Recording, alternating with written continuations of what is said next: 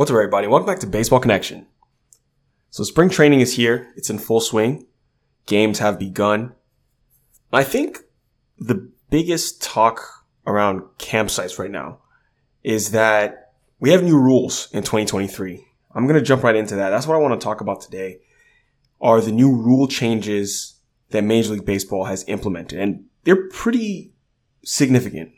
So let's kind of go over them in a brief overview right now. First, we have the pitch timer. Then there's going to be the larger bases. There are going to be shift restrictions. These are the top three rule changes we are going to see in 2023. So let's talk about the pitch timer. In order to create a crisper pace of play, there's going to be a 30-second timer between batters and a 15-second timer between each pitch with the bases empty, 20-second timer between each pitch with runners on base. So the pitcher has to go into his motion before the time expires, or else he's going to be charged with an automatic ball. And the batter must be in the batter's box and ready to go by the 8-second mark on the timer, or else he's going to be charged with an automatic strike. So this pitch timer actually reduced average game time in the minors by 25 minutes. We had the first infraction yesterday on Friday. Manny Machado was charged with a strike because he was not ready in the box on time. So he had a strike charged to him when he was facing Robbie Ray in the first inning of the Mariners-Padres game. He did not have both feet in the batter's box when the pitch timer was down to 8 seconds. So if there is a trivia question as to who was the first Major League Baseball player to be charged with a strike for not being ready on time, it's Manny Machado. He's going down in the history books. Ended up going 2 for 2 with a pair of singles. But yeah, right at 8 seconds, he has to be ready, engaged, and looking at the pitcher. So this is a legitimate change. I mean, we are going to see notable differences in the major leagues this year.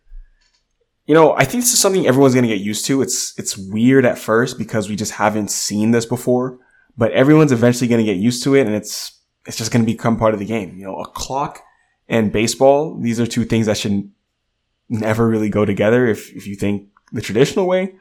But baseball knows they have a pace of play problem and that it's driving people away from the game. So they're making a drastic change here in order to draw more eyes to the game. That's the bottom line here. So that Mariners-Padres game was 2 hours and 29 minutes for a 9-inning game. So there you go. I mean, obviously it's just one game, but imagine if more games are clocking in around that 2.5 hour mark. That's going to be a huge win for baseball, in my opinion. That's going to be a huge win because a lot more people will be able to watch. You know, people can't necessarily dedicate 3 to 3.5 hours most nights to watching a baseball game. But if that game is 2.5 hours, you know, that will definitely make things much more interesting to casual fans and even just the regular fan as well, I think, especially when you're talking about just regular weeknights and things like that. So there were 3 games on Friday. One of them was a 7-inning game between the Red Sox and Northeastern University, so ignore that. So I just mentioned the Mariners-Padres. That was, 2 hours and 29 minutes. And the other game, the Rangers and Royals, they clocked in at 2 hours and 33 minutes. So there you go.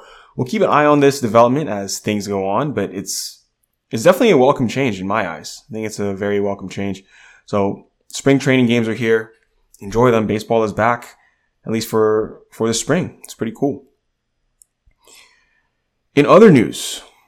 Well, actually, before I jump to other news, so I did say that there were 3 main rules. Of course, the pitch timer is what I just discussed. Then you have the larger bases. So if you haven't seen the pictures of the larger bases, the whole point of the larger bases is to improve base stealing rates. Honestly, you want more steals. You want to be able to shorten that distance between first and second and third base. It's a 4.5 inch shorter distance now. 4.5 inches have been shaved off that distance. So they're trying to improve steals. I mean, there's not much to write home about. You just reduced the distance between the bags. And then you have shift restrictions. This is I think what's going to be the biggest change of all. As the pitch is thrown, the defensive team must have a minimum of 4 players within the outer boundary of the infield, with at least 2 infielders completely on either side of the base. Otherwise, they're going to get an automatic ball. So this is, you're getting around, you're eliminating the shift, and there's really no way to get around this. They can't circumvent this. There really is no way to do this. And some people thought of the idea of a motion defense, that is a defender sprinting across the bag or into the outfield as a pitch is released, so that he can be in that shift position once the ball is put in play. But it's illegal. That's been explicitly written into the rules, so umpires are instructed to call this as a violation if they see someone sprinting into a shift position. Like, let's say he's positioned at second base, the traditional second base spot. If they see him sprinting out to right field as a pitcher is delivering the ball, then they're going to call it a violation. So there really is no getting way around this. It's going to be policed. You have to have all your feet on the dirt. If you're an infielder, you have to be on either side of the bag. So we are going to see offense go up this year. I'm excited. This is the biggest experiment Major League Baseball has done in my memory. I mean, there have been a few things. Instant replay, of course, was relatively new years back. Now we have these rule changes, which are all coming at once. I think it's going to be good for baseball, and we'll see how things go. So that is where things stand. Spring training is here. Like I said, the World Baseball Classic is just a couple weeks away. That's going to be really fun. So if you're going to be wanting to watch the World Baseball Classic, we almost have that. The defending champions are the United States, but there are other good teams out there. Dominican Republic, Puerto Rico, Venezuela, Japan. Lots of teams. So enjoy some baseball this weekend, folks. That's going to do for today. If you enjoyed this, please share it with someone who'd be interested, and we'll see you next time on Baseball Connection.